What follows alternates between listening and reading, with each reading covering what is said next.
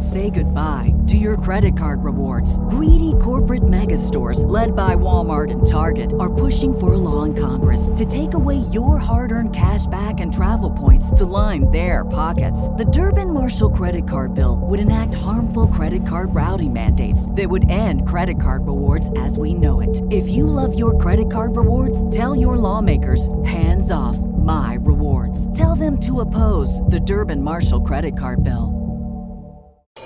Welcome to the Situation Room. Welcome to the Situation Room. Welcome to the Situation Room. Hey, everybody. Welcome to episode 3 of the Situation Room. I'm here with my co-host, Gabe Ferguson. You guys can check us out on Twitter. He's at Gabe Fergie.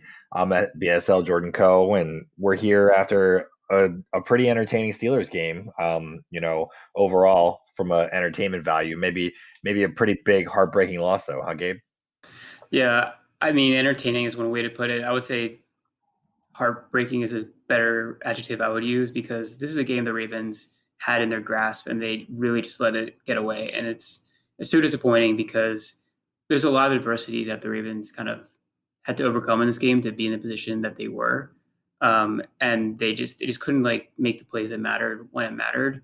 And it's unfortunate because I feel like a lot of people or a lot of players in this game had really good games, and it's, you want to come away with the win, especially against the Steelers. But, I think there's some things to build on that we're going to talk about. Yeah, the Ravens up to this point in the season had avoided making colossal mistakes in moments of games. I think that's part of why their point differential was so positive. Like, there certainly were times where you were where we have been very frustrated by the outcomes of what's going on in these games, but none of them were these like game bending or like game breaking mistakes that happened, right? In this game, you get the complete opposite of that. It seemed as though, for the most part, blocking, kind of some of the play calling, everything seemed to be in sync. And like some of those plays that we've talked about that could really cut loose and break loose, minus kind of just like being overwhelmed from a talent perspective sometimes, they were all there. And for the most part, they hit when they needed to. It just, for every step forward, it felt like in this game for the Ravens, there was a step back, or they took a step back first, and then they had to overcome their mistakes in that process. And they almost did, but at the last minute just came up short. Yeah, and like you said, the mistakes that were glaring had huge impact. So obviously the 2 Lamar Jackson interceptions led directly to 14 points. Lamar Jackson fumble took 7 points off the board. So, I mean, that right there is a 21-point swing off of 3 easily avoidable plays.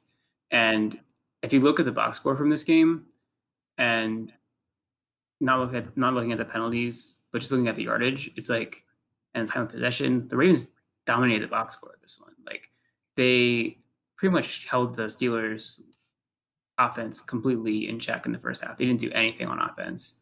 And then in the second half, the Steelers offense got a little bit more on track. I think the Ravens didn't make some adjustments to what the Steelers were doing, and something we can talk a little bit about as well. But overall, this was a game where the Ravens just were a superior team, but because of the mistakes, they end up losing the game. And that's why it's so hard to take this game as, it's hard to really figure out what you want to take away from it, I guess is what I'm saying. Because there's positive things to say, okay, we saw their offense look better. I thought the Ravens offense was actually clicking, even without Ronnie Stanley, even without Tyree Phillips.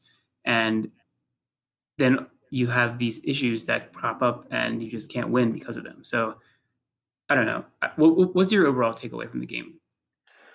Yeah, I think that's the way you put it's an interesting one. I don't know what I've had to take away from any of these Ravens games this year. It just feels like the whole thing has been disoriented and disjointed, and I don't know if it's COVID and the protocols and the lack of training camp and all those things that kind of played a part in that. I thought Lamar really cleaned up his mechanics in this game. We saw him set his feet. We didn't see, he still likes to do that little sidearm thing, but he does that for throwing lanes. We didn't see him throwing off his back feet. We didn't see him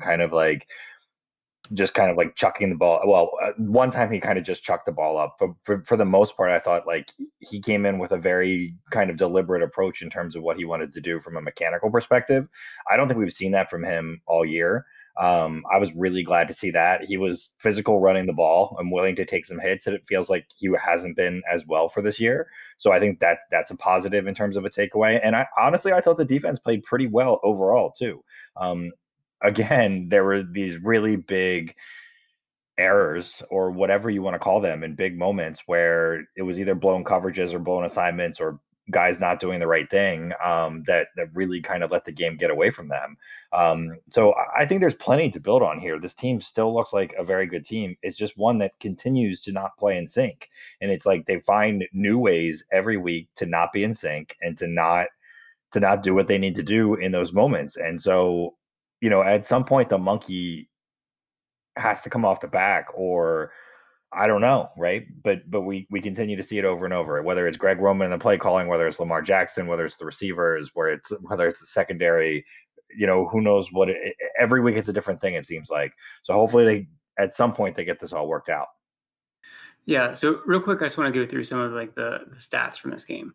So the Ravens outgained the Steelers by 2 times. They had 457 total yards versus 221 from the Steelers. The Ravens were 8 for 15 on third down. The Steelers were 3 for 9 on third down. The Ravens were 5.8 yards per play. The Steelers were 4.4 yards per play. Time of possession was 35 minutes to 25 minutes. Like, it's just every single thing you look at in this game, you are like, how did the Ravens lose it? But obviously it's the turnovers, and that's the thing that really stands out. The other thing is the hidden yardage, and that's the penalties, so I don't want to get it too much. We can talk about it one time right now, but the Ravens are penalized 9 times for 110 yards. That's pretty brutal. A lot of the penalties were borderline awful. Some really super ticky-tack PI fouls. There was an offensive PI that wasn't called, I think, in a critical situation. There was just a number of there's like a holding call, I think, at one point that was just completely like not existent. There's all these things that kind of added up against the Ravens. And I mean, that combined with the mistakes where they shot themselves in the foot, I think was just a little too much to overcome. But it's hard to like look at this and say, okay, the Ravens were like outplayed, because they weren't. They played better. They just couldn't make the plays in the key moments. And I think that brings us back to like what we're trying to do with this podcast and say what were wrong in those key moments. And we're going to talk about a few of them. And some of them were things that went right, and some of them were things that went wrong. But if they just need to put the things together completely in the way that they were kind of working last year, we saw them working towards like almost flawless offense last year. Like, it was the most efficient offense I think I've ever seen in the NFL. And we saw bits and pieces of that in this game. And it was more so than we've seen earlier in the year. So that's the one thing I want to take away. I think the offense is kind of, I don't want to say fixed, but more on track. And this was against arguably the best defense in the NFL. So like that has to be considered a positive. Yeah, I mean, I think there's plenty. There are plenty of positives still to take away from this game. From that perspective, and I think the Ravens did clean up some things on the bye, but there were some things that weren't there. Briefly for the officiating, the hold on the Skura, like on the Lamar Jackson touchdown run called on Skura, was awful. Ronnie Stanley was not off the line of scrimmage on that one play call. And I thought Mark Andrews was set for a full second before on the other illegal motion penalty. So yeah, I thought the officials got more than a couple things wrong in this game. But at the end of the day, like you said, it came down to the turnovers, and it came down to a team that just, you can blame the officials all you want, but this is a game the Ravens should have won, particularly the way that they were playing, regardless of how the officials called this game. And to me, that's the bottom line. But I think you're right. Let's, the whole point of the Situation Room and what we're trying to do is get you guys some plays that we think are high impact or mattered in terms of the total balance of the game, to kind of influence the game, break them down a little bit, get some of those clips up on Twitter for you guys to see and talk about and see what you guys saw on those same plays. And, we'll start with the good. Gabe, you talked a little bit about how you think this offense is working. And so this first video we're going to put up is there was a 2nd and 11 where there's a huge play to Snead. And then a couple plays after that was the touchdown to Boykin. You want to talk a little bit about those, Gabe? Yeah. So I guess we can start with the Snead play, because it was kind of a broken play, honestly. The pocket's kind of like falling apart around Jackson, and he's scrambling around, gaining some time. He kind of breaks out of the pocket and finds Snead, who's sitting there in the zone. And then Snead is able to break away from the defender and, scramble downfield for another, 30, 35 yards. And it's a huge play. Like you said, it sets up the Boykin touchdown. And there was another play like that later on in the game. And it's kind of like we see the Ravens that they have the ability to make these plays. They have guys on the field you can get open, who, if you can get them the ball, they can make plays. And I think this is a great example of, Jackson remaining calm in the pocket and extending a play and finding the open receiver is something that we saw back in like Cleveland in week 1. And we haven't really seen so much of it since then, but he had to do that a lot more in this game because the pocket was crumbling around him at times. Yeah, what I liked about this play in particular was the Ravens' ability to get a linebacker on the wide receiver. And the main reason that I thought that the Snead play needs to get paired up with the Boykin touchdown was because of that. If you look at the way they line this formation up, Snead is essentially he's a tight end on this play. He's just outside the hash mark, and he's just outside of, I guess that's probably Boyle, just inside of him. And so, I think the Ravens need to consider more looks like this, where they use both Boykin and Snead as Hayden Hurst from last year.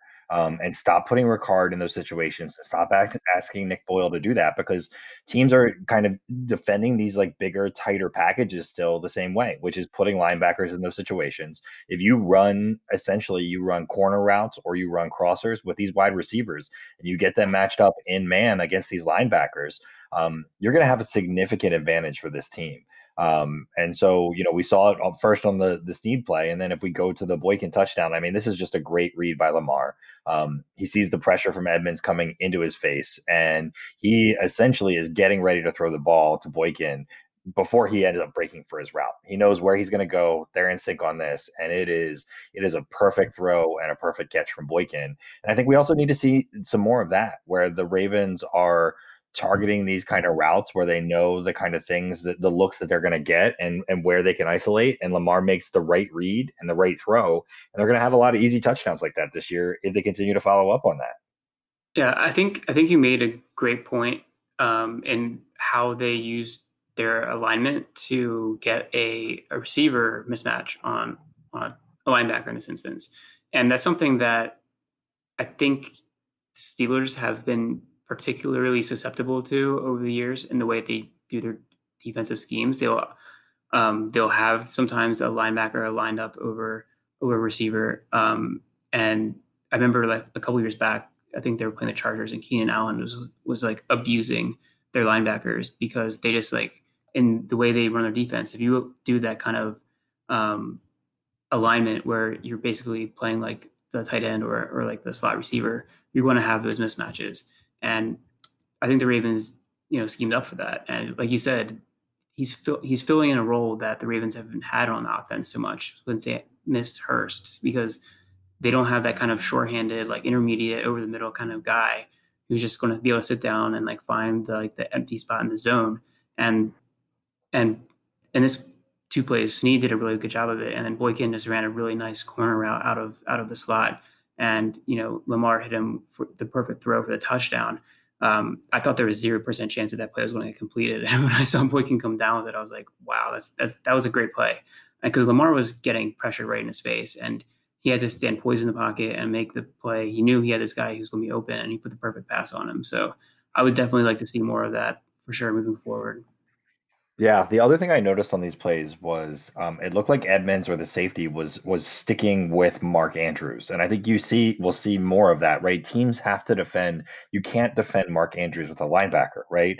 And so even if I think that I'm pretty sure the Steelers were in nickel on both of these plays, but you still get a linebacker on a wide receiver because they wouldn't trade that off for Mark Andrews, right? Lamar's got to key that, and assumably, he did that in this instance, right? He knew that the safety was staying with him. He knew that he was going to have that guy. He knew it was going to be easier to make both of those throws in those instances, and he had those opportunities. But teams are really keying in on Mark Andrews, and the Ravens need to do more where they're kind of using him as the decoy in this instance, or using the approach that the other team is taking to defend him to create mismatches elsewhere and have Lamar look in those places first. Thought if we're talking about reasons to be optimistic about this game, that was absolutely, absolutely one of the best ones.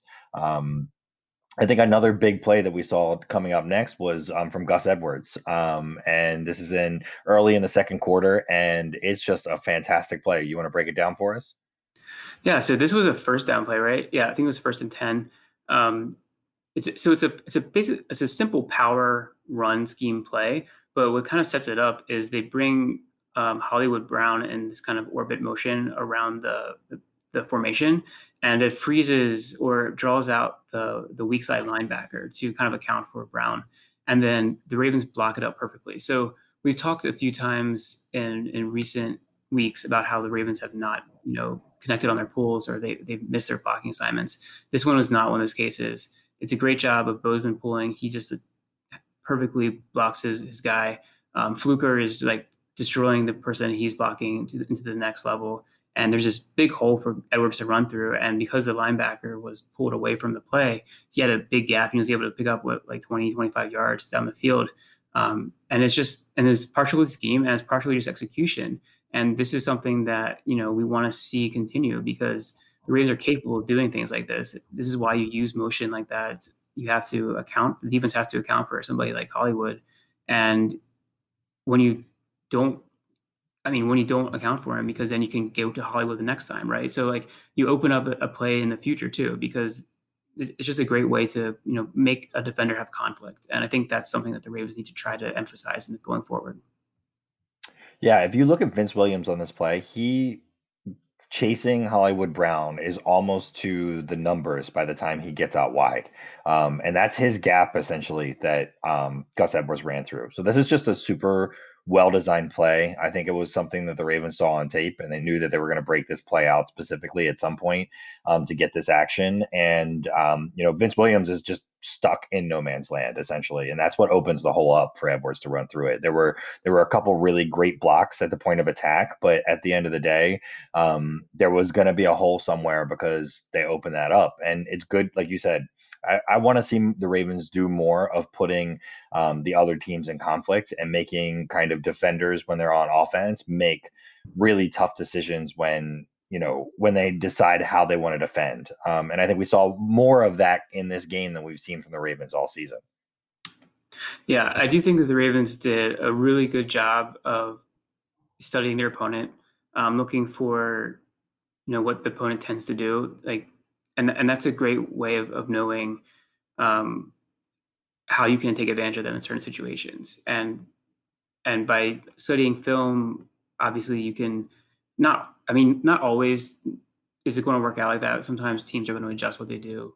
But sometimes in certain situations, certain down distances, certain packages, you just can kind of guess how they're going to defend it. And in this case, it worked out well.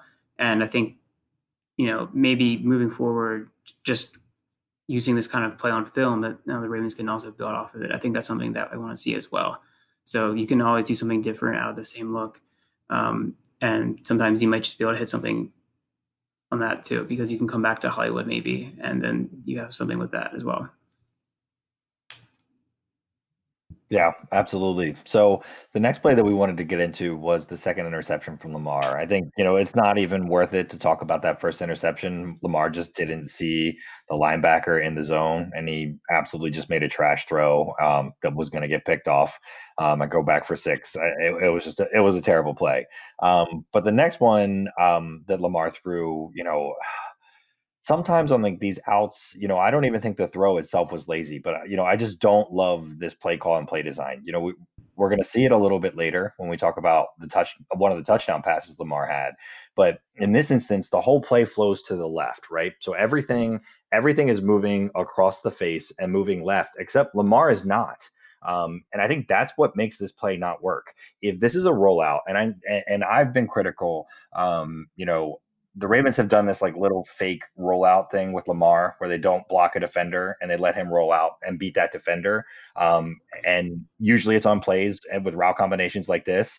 So props to the Ravens for not doing that anymore. On this play in particular, you see both the tackle and the guard effectively blocking the end guy. So this is the play where you flip Lamar out and around, right? Because then 56 has to stay true to both Ricard, but also Lamar, right? And then you've got the tight end behind him. Lamar can choose whether or not he wants to run. And you've also got, I think it was Hollywood on the outside running up the seam, right? Instead, Lamar stays in the pocket. And, again, that this is the play design, I think, for him to stay in the pocket. So he stays in the pocket, but everybody is already running that way and moving towards the direction of where the ball is. And it's a really tight window that he's got to throw to get it to this tight end. And so ultimately, I just think this is a really poor play call.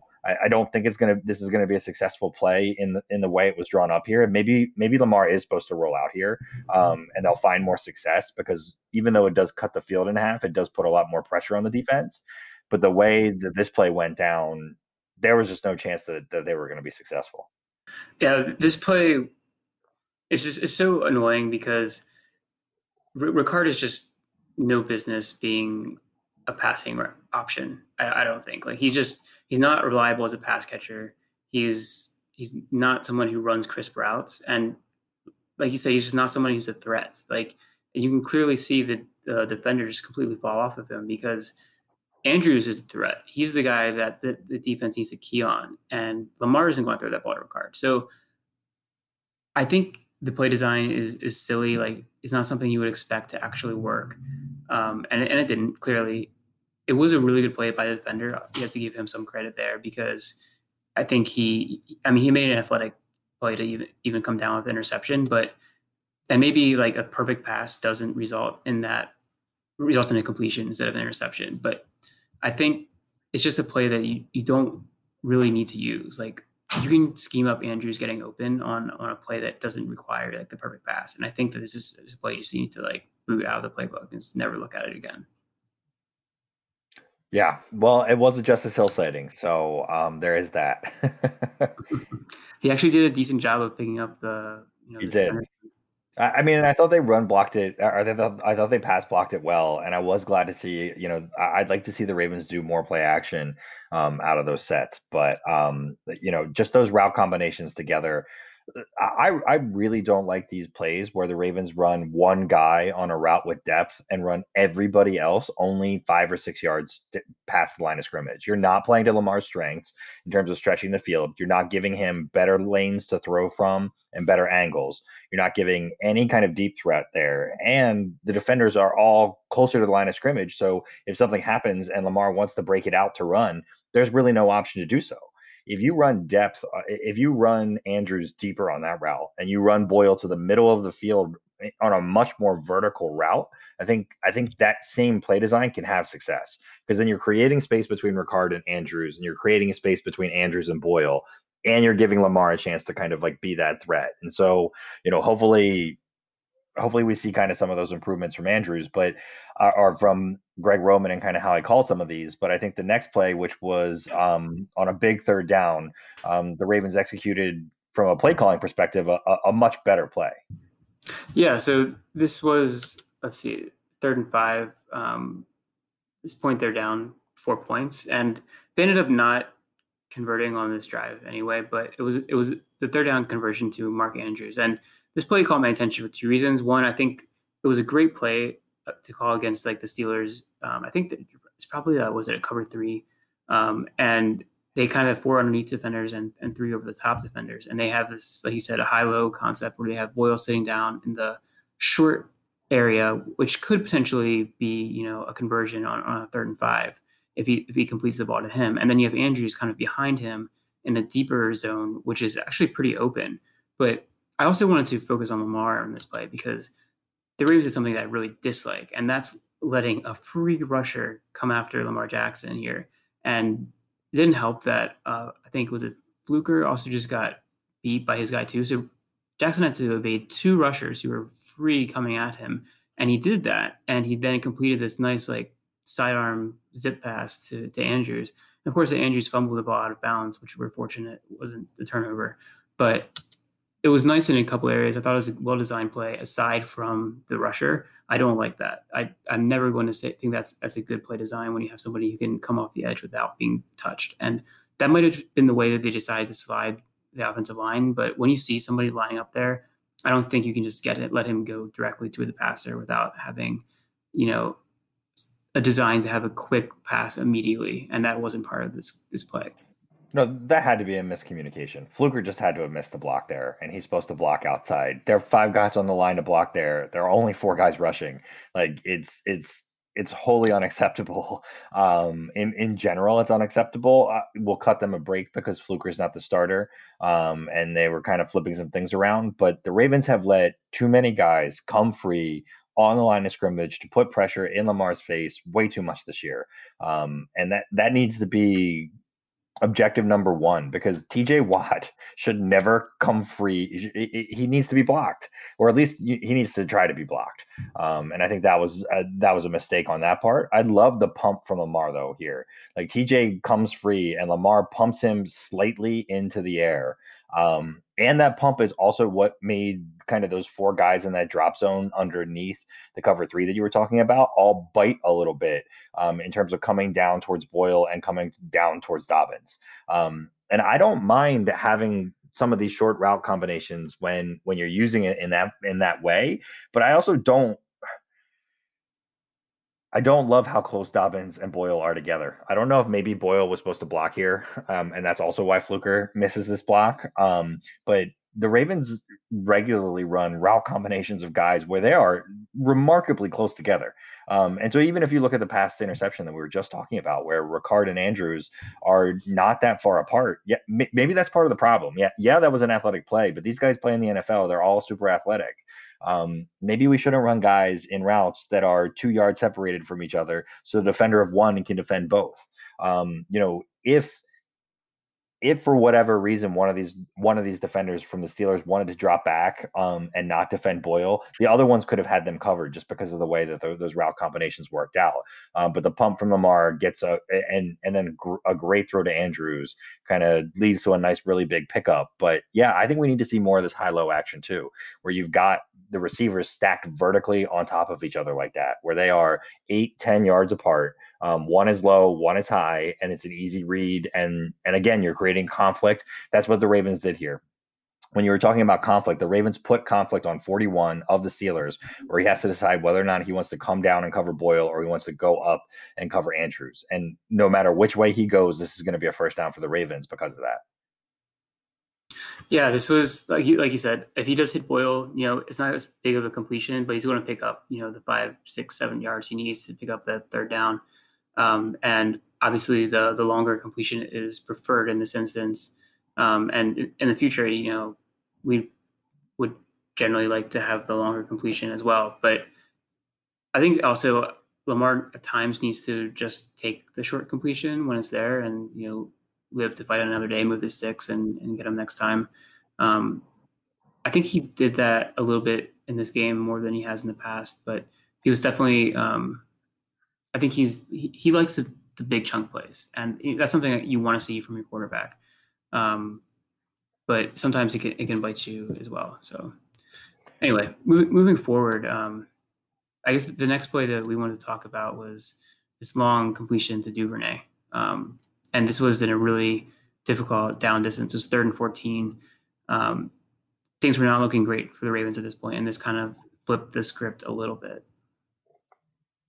You have so this play design, it was kind of like a vertical. Was it 3 verticals and 1 kind of like over?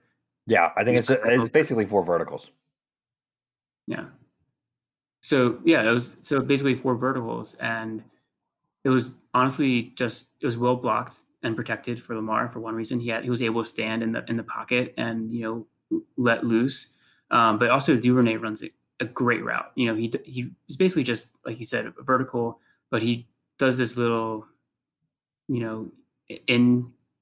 does a little kind of like fade and go on his guy and gets this open space, and then Andrews is underneath and he's occupying the safety, and then you just have this nice window for Lamar to throw it into. Probably could have been a little bit better pass. If it probably would have been a touchdown, but I'm not going to be too much of a nitpicker here at completing, a 40-yard completion downfield on a 3rd and long. So this was a great play design. The 4 verticals works at times, especially against the right coverage. And if you can have someone who's able to stand tall in the pocket, this is something that we can come back to, I think. And it's being to show that Lamar has some trust in Duvernay, which I think is important as well. Yeah, I agree with everything you said, except I think the Ravens should run more vertical routes all the time. I think the Ravens, when they're in five wide, should, when they run these like these silly empty sets with these silly play calls that they like to do, they should just run like four verticals out of those sets. It really, four verticals is not a very complex thing, but it's about timing. It's about coordination with your receivers. It's about trust with those receivers. But when you have it, teams, it becomes incredibly hard to defend. The other part about this play is that if Lamar doesn't make this throw, what makes this play happen is Lamar's ability to run the ball. Essentially, what is Andrews draws two of the defenders. He's kind of running that deep cross. You need someone kind of running kind of like across or in or kind of at a bend angle in these four verticals, but he draws the deeper coverage. But Edmonds is staying basically at the sticks because he doesn't want Lamar to break the pocket and he doesn't want him to run by him. And his eyes are directly on Lamar, and that's when he loses Duvernay. And so when you're running these vertical routes like this, that's where the Ravens can put that pressure on those defenders. It is you need to get depth into your drops. You need to get that pursuit, but you also have to keep your eyes forward on Lamar. And there are going to be gaps when you throw behind those guys on a regular basis. And I don't know why the Ravens prefer to run four guys on crossing routes in the same direction rather than four guys on vertical routes in situations where they need to pick up 7 or 8 yards. And so hopefully this kind of play is something that we see more of moving forward, and some success on that. Yeah, 100% agree. I think that, we talked all offseason about the Ravens offense wanting to become more vertical. I think we've seen that at times, and also at times it's been a struggle. But some of that is due to kind of focusing in on one target. I think it's been Hollywood Brown for the vast majority of the deep looks that Lamar's taken. But I think Duvernay really opens up that option as well because he has speed that's maybe not Hollywood Brown fast, but he has excellent speed. He's kind of a sub 4.4 guy, and that speed shows up on film. He clearly is an above average route runner, I would say. I think that he was a little undersold on his ability to do that. And I think that this is someone that you want to get more involved, and he's a weapon with the ball in his hands. We've seen him do well with the kind of end around. We saw him do well in the bubble screen if it's a clean pass. I think that he's just someone who we want to see more and more involved, and this was a great way of kind of looking at something that could happen more so in the future. Yeah, well, and that's the beauty of a four verticals type play. When you have 3 or 4 guys that your quarterback is willing to look to and throw to, you just put it in the hands of your quarterback to analyze what is in front of him and take advantage of it. A lot of the Chiefs' success and a lot of Patrick Mahomes' success is the fact that the Chiefs run essentially the same concepts all the time. And they like the high low concept more than any other team I think in the league.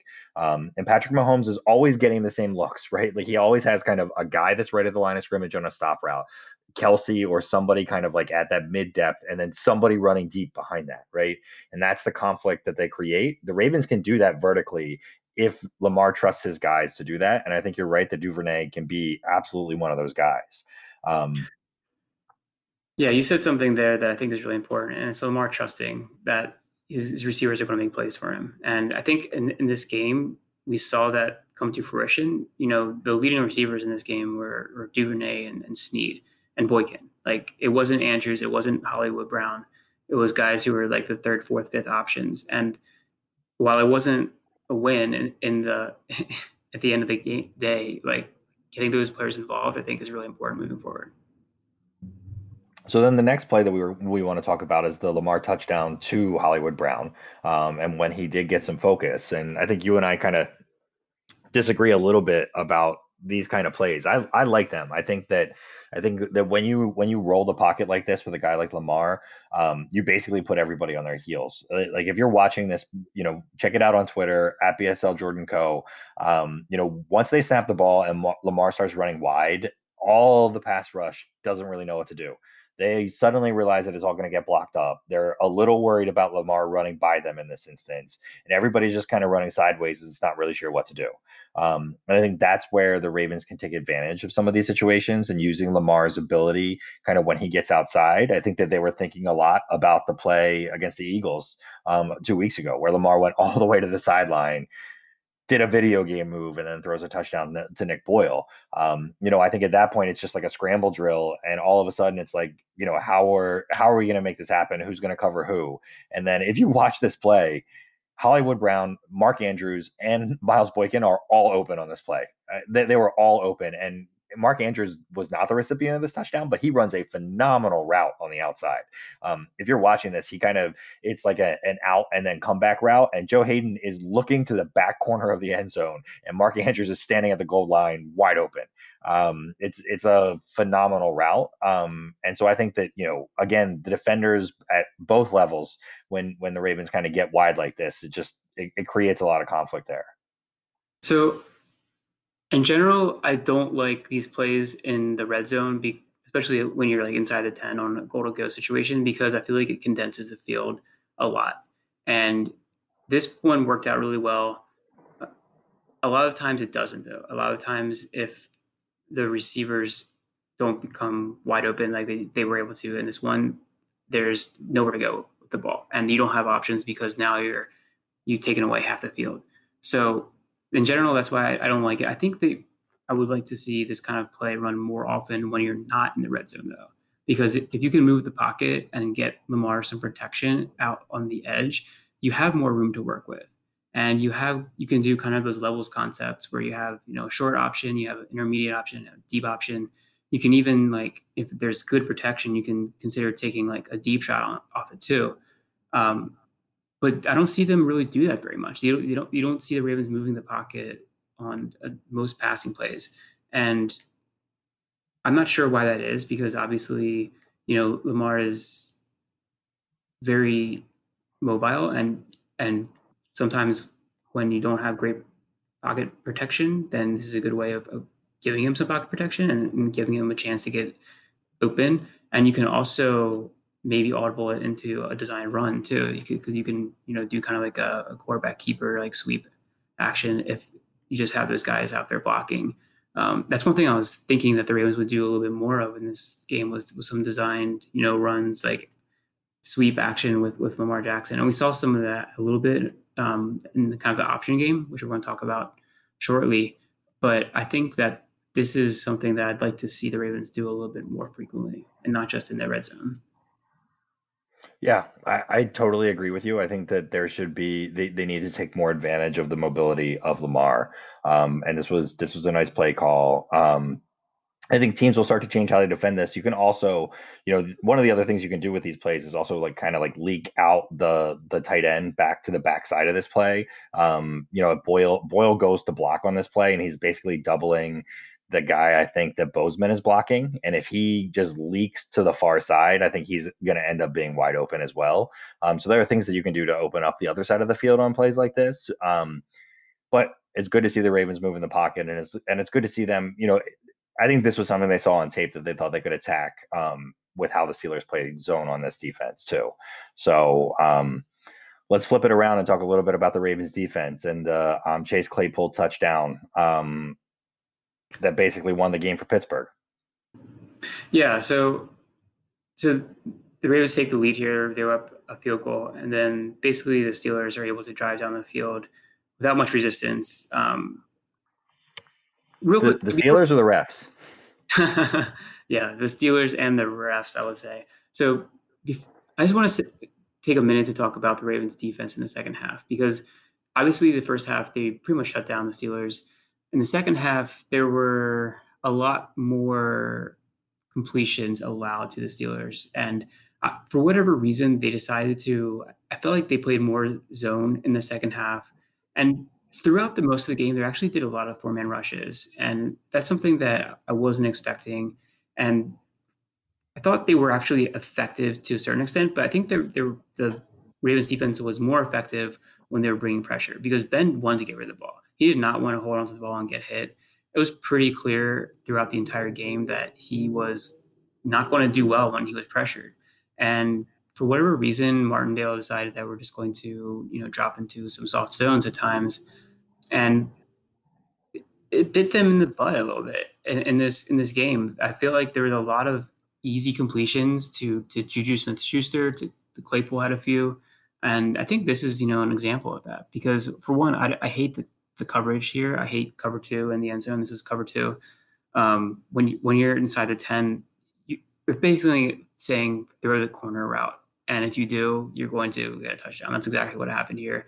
Claypool stems his route really nicely. Clark is in duff position. He has to decide, if he takes away, the outside throw, then, obviously the post would have been wide open for a score as well. So he kind of has to play the middle. And, Claypool's big, fast, strong, and he has, enough speed to get open on this throw. And, Roethlisberger puts it right on him. So I don't like the play design. I don't like the cover 2 here. I think in the end zone, you have to play cover 4. Like if you're going to play the zone, it has to be cover 4. And I was not happy with the outcome here. And clearly, this was the end of a disappointing drive. And the Ravens defense, I thought overall had a good day, but this drive was very disappointing.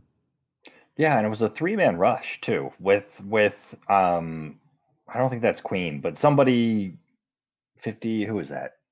Somebody is like basically in what looks like a QB spy, and it's like, what's the point of that, right? Like I would much rather have kind of been rushing there, but also if you're going to drop that many guys in coverage, do some combination of man and zone, right? Like it becomes a lot easier when you telegraph to like a quarterback like Ben, who has seen cover 2 a million times in his career, where he needs to go and throw the ball, right? There's obviously going to be one read that's going to be the kind of route to throw for the various different types of defense. And as soon as Ben picked up on being cover 2, he knew where and what he needed to do with the ball. So there's got to be more, we talk a lot about the Ravens' deception at the line of scrimmage, and who is coming and who isn't coming, and how that confuses a quarterback and the defensive line. But you can also do that in the secondary, right? Like you can run a cover 2 concept and allow it to be the kind of thing where there's still like the free guy is playing man-to-man defense on Chase Claypool because you think Ben is going to be looking to throw to Chase Claypool, right? In this circumstance, there are creative things that you can do otherwise, and I agree with you. I think this game plan was pretty vanilla, and it worked in the first half, but Ben also just missed some throws in the first half. Like 2 of the third downs that they didn't convert were just him missing throws. One was on an out where the guy was open enough that it should have been a completion, and another one was just a dropped pass, like a straight up drop. There were 3 or 4 drop passes, not just on third downs, by the Steelers in the first half. And so they just started catching those balls, right? And when the Ravens had one-on-one deep, there were some pretty silly pass interference calls, but you have to live with those. And when it came down to it, there were Claypool and Ebron were wide open on both of their touchdowns. And it's to some degree, again, it's not as damaging as a turnover, but it might as well be when you let guys run wide open like that. Yeah, the Ebron touchdown I think was actually a busted coverage. I'm pretty sure that it was man, and he was passing off the receiver to Queen, and Queen said dropped into the zone and instead of picking up the guy. So that was more of a kind of a miscommunication, busted coverage. This one, I think, you played the coverage the correct way, but it's just a bad call in that situation. And they have to live with the consequences of that, unfortunately.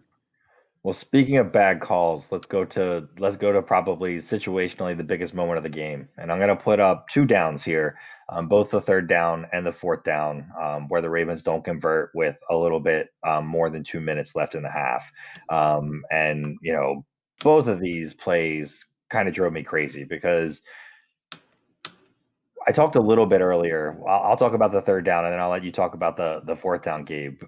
I talked about how you run these guys. You have guys running routes that are really close together, and they aren't like in these intentional ways or in intentional spots. And first of all, Lamar can pick up the first down if he runs to the freaking right of Matt Skura, or is that Makari? I think it's Skura. If he runs to the right of Skura instead of to the left of Skura, he's going to have the first down by a mile here. So he just misses that read. But standing right in front of him were Willie Snead and J.K. Dobbins, literally a yard apart from each other, right? Not only were they a yard apart from each other, but they're in the part of the field where Lamar likes to run, right? So if I'm designing a play call that is going to have passing routes and it's going to be a pass first look, I am certainly going to put pressure on the guys that have to spy and defend Lamar by not running like offensive routes right into the teeth of where you have the most success running the ball. And I think that's what drove me nuts about this play. One is that they could have picked up the first down on this third down. But two, like this design just basically gave them no chance to win, right? Because Snead and Dobbins are so freaking close to each other and they're both short of the sticks. They're both short of the sticks. This play, when I went back and watched it, bothered me more than the fourth down did. And the fourth down bothered me a lot. Yeah, so I think both of these play calls, like you said, were just poor. I think I have more. I don't know which one bothers me more. Honestly, they're both upsetting. I completely agree with you that if Lamar, reads the block differently, he has a first down potentially. I think also he might have been able to pass, maybe not pass for it. It was hard to tell. I think at that point he was probably committed to running it on the third down play. So we'll give him a bit of a pass there. On the fourth down play, I just hate the play call. I hate the design. I hate the fact that you're going 5 wide, and the defense knows that Lamar Jackson is going to keep the ball. I'm sorry, everybody knew exactly what was going to happen there. Like, there's no deception. Like, it's so obvious.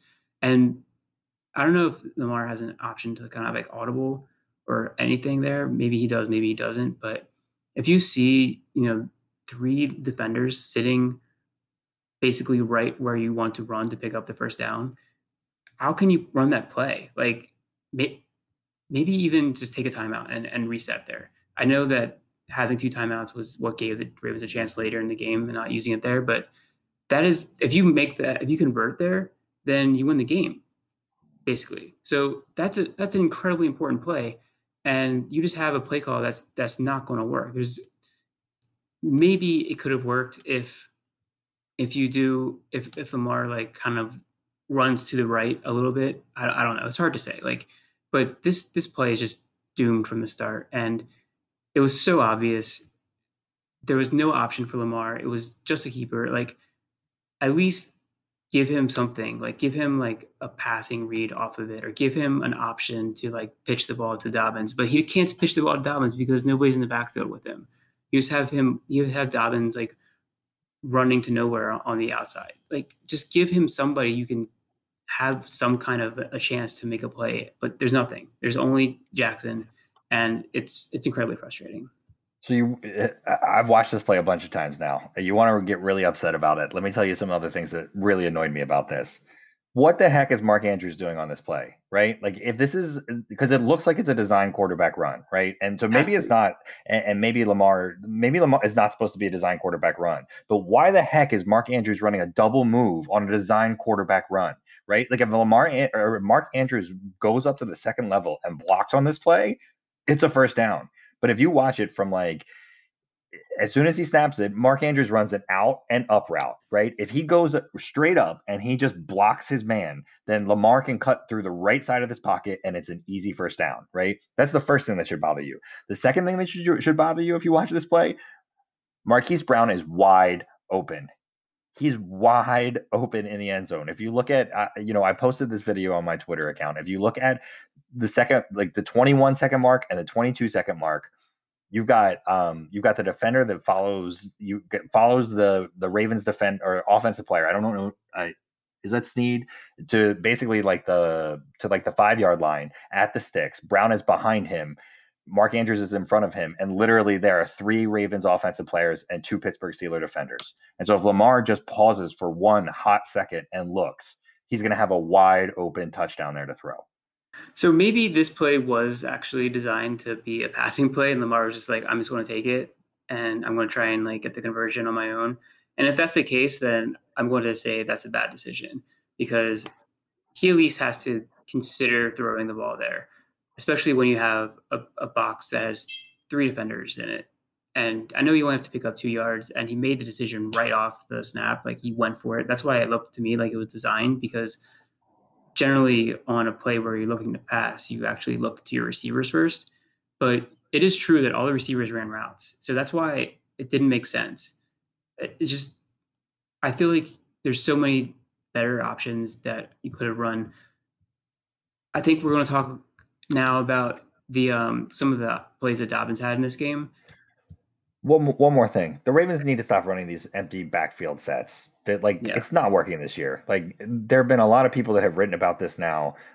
There are plenty of statistics showing that this isn't working. The offensive line is already in shambles. Like, what do you guys like stop? Just stop doing them for the moment. Like, wait till you get everything a little bit more coordinated and then fold these plays back in when you figure out what you want to do. But I also have a problem with them continuing to run out in a formation that continually doesn't work every single week.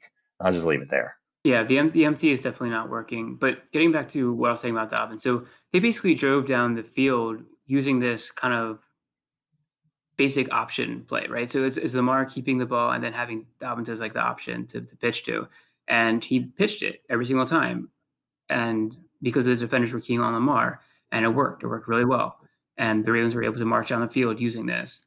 I don't see why you can't run a play like that in this situation. And you just do like a sweep to one side, and you have Dobbins there for the option. You have a pass option off it possibly. But instead of doing that, you spread them out, and you basically have all your receivers in one-on-one situations. That's great, but then you don't take advantage of that, and you just go with the run instead. And it's so like, I don't know. If that was just Lamar like ad-libbing and deciding that he's going to try and like win the game with a fourth down scramble, then so be it. I think he made a bad decision, but I feel like, I don't know. Honestly, I don't even know anymore. What's your gut instinct? Do you think this was a play call, or do you think it was just Lamar making a decision that he's just going to run with it? At first, I thought that it was the play call, and now I think Lamar just pulled it down and tried to run for it. I think he thought that he could beat this. He when Bugs beat him on the last play, he thought he could get by him right. And part of the reason why he got stopped was because Bugs kind of knew that he was going to try and do that. And he this time, instead of going to the left, he kind of held Skura off and then broke to the right, or whichever way you want to call it, right? And then that took away Lamar's angle. I think Lamar thought he was going to get the same blocked up scheme and he could run by him, and so maybe that's why he did it. But that was a total mistake. He needs to at least make at least one attempt to look to pass the ball first, because that's going to give him the space he probably needs to be able to pick up that first down too. By committing to the run that quickly, that was definitely a problem. But the options that you were talking about, I think we need to see more of this. Yes, and absolutely. the Ravens have run some option runs before, but this seems to be a really good way to key in on how teams are defending Lamar in this run, right? Because it is like teams have been trying to explicitly take Lamar away, and the option seems like a good response to that. And a good way to keep teams a little bit more honest. It's a good way to move the action left to right, but still have a vertical running game. And you're right. If you're running it in kind of like a zone option look, and you have the line all moving in one way, and you tell them not to go 3 yards down the field, you also have an opportunity to set up some play action and some throws behind it. So I hope this is something that the Ravens, there's no way they didn't see it. I hope it's something, it was 3 carries for like 35 or 40 yards. So I hope that it's something the Ravens continue to look at and bring back and find some success with too. Yeah, and I don't honestly, obviously it's part of their playbook. I don't know why we haven't seen it earlier in the season. I don't know why we didn't see it earlier in this game. It wasn't something that they seemed to break out until this final drive. And maybe it's something that they were trying to hold in their back pocket in case they really needed it, because I honestly think it can be a devastating part of the offense. Because, the offensive line was getting out and blocking. We saw, Boyle, he's really great in these kind of plays, blocking. Andrews is a good blocker on this. And even Ricard was out, taking out guys down the field. And this is something that I think the Ravens can use going forward. And I think they're going to. I think they're just waiting to unleash this, and they're trying to put some other things on film. But this is kind of going to be their bread and butter moving forward with their run game. This and some of those Romo kept mentioning those dive plays that were being pretty functional earlier in the game. You would pick up 4 or 5 yards, and then we saw Lamar keep one and they picked up like 20 yards off of that. That's the kind of thing that they were doing really well last year when they had like their running game working. They were like doing basically the same thing over and over again, but then just having a different player get the ball, whether it's the running back or Lamar. And I think it's something that we're going to see more of moving forward. So I was happy to see these plays. I think that this is definitely something to build on. Real quick, J.K. Dobbins, he had a great game. He looks explosive in the open field. He has that extra juice that, the other Ravens running backs don't, aside from maybe Justice Hill, who we don't really see at all. But he can make people miss. He can bounce off tackles. He has incredible balance. And it's just something that the Ravens need to take advantage of. And, I think someone on our message board over at BSL said that is Mark Ingram getting Wally pipped? And I think that this is actually what's happening. I think Mark Ingram is getting Wally pipped. And I think Dobbins is going to be a big part of the offense moving forward. And if he's not, it's disappointing because he has shown everything you need to see in order to get him, 10, 15 touches every single game. And if he doesn't, I'm going to be disappointed that he's not, because it's what the Ravens need in their offense.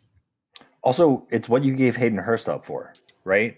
So, for me, the offense is certainly less functional from a passing perspective with a downgrade of Hurst, like just significantly not as effective, especially in some of these like heavy and jumbo packages. So if you're going to give up that asset and you have Super Bowl aspirations, I think it's the kind of thing that you have to do. And, it sounds like Hurst had demanded a trade. Because that's the only thing that makes sense to me for why the Ravens traded him. If I went back and redid it in this offseason, I would seriously reconsider not trading Hayden Hurst. I was for it at the time, and I'm not, super anti about it now. But I think that continuity from the passing perspective, the continuity from the jumbo package, especially if we see any kind of injury down the road at tight end here, it's going to be even more glaring. If they're gonna make that trade and you're gonna get a guy like J.K. Dobbins, then I think he's a guy that you got to use. I agree with you. Yep, that's. I like Dobbins. I think it was a good pick at that point in the draft. I think he might end up being the best running back in his draft class. I think he has the most talent, honestly, and he's going to be in a great scheme moving forward. And it's more than just this year. It's about having somebody who's going to be a cornerstone piece of the offense for the next, hopefully, 3 years, maybe more. We'll see. But I think the time is now with Dobbins. I think he and Edwards make a great kind of tandem. And I just don't see the same type of ability from Ingram. And as much as I like him as a veteran leader, as much as I thought he was fantastic last year, he just doesn't look the same in this season. And I don't, especially if he's not close to 100%, there's no reason to have him on the field when you have two very good running backs in Edwards and Dobbins.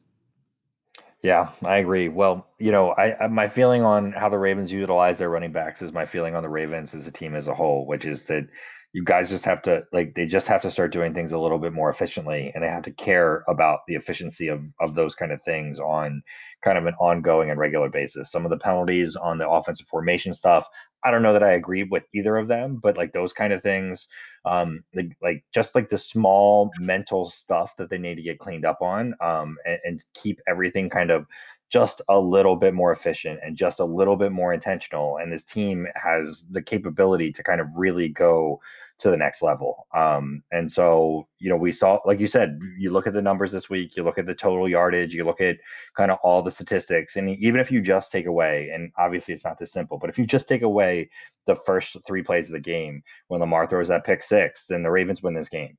And it's really not more complicated than that. So I think there's a lot to build on here. I think we'll be continuing to watch to see if the Ravens build on some of these things that we talked about on today's podcast. Check us out, talk with us on Twitter. He's at Gabe Fergie. I'm at BSL Jordan Co. We'd love to hear from you guys, get some feedback on some of these plays and some of the videos and what you guys are thinking. So we'll see you next week, and hopefully it'll be after a Ravens win. Say goodbye to your credit card rewards. Greedy corporate mega stores, led by Walmart and Target, are pushing for a law in Congress to take away your hard-earned cash back and travel points to line their pockets. The Durbin-Marshall credit card bill would enact harmful credit card routing mandates that would end credit card rewards as we know it. If you love your credit card rewards, tell your lawmakers, hands off my rewards. Tell them to oppose the Durbin-Marshall credit card bill. Everybody in your crew identifies as either Big Mac Burger, McNuggets, or McCrispy Sandwich. But you're the Filet-O-Fish Sandwich all day. That crispy fish, that savory tartar sauce, that melty cheese, that pillowy bun. Yeah, you get it.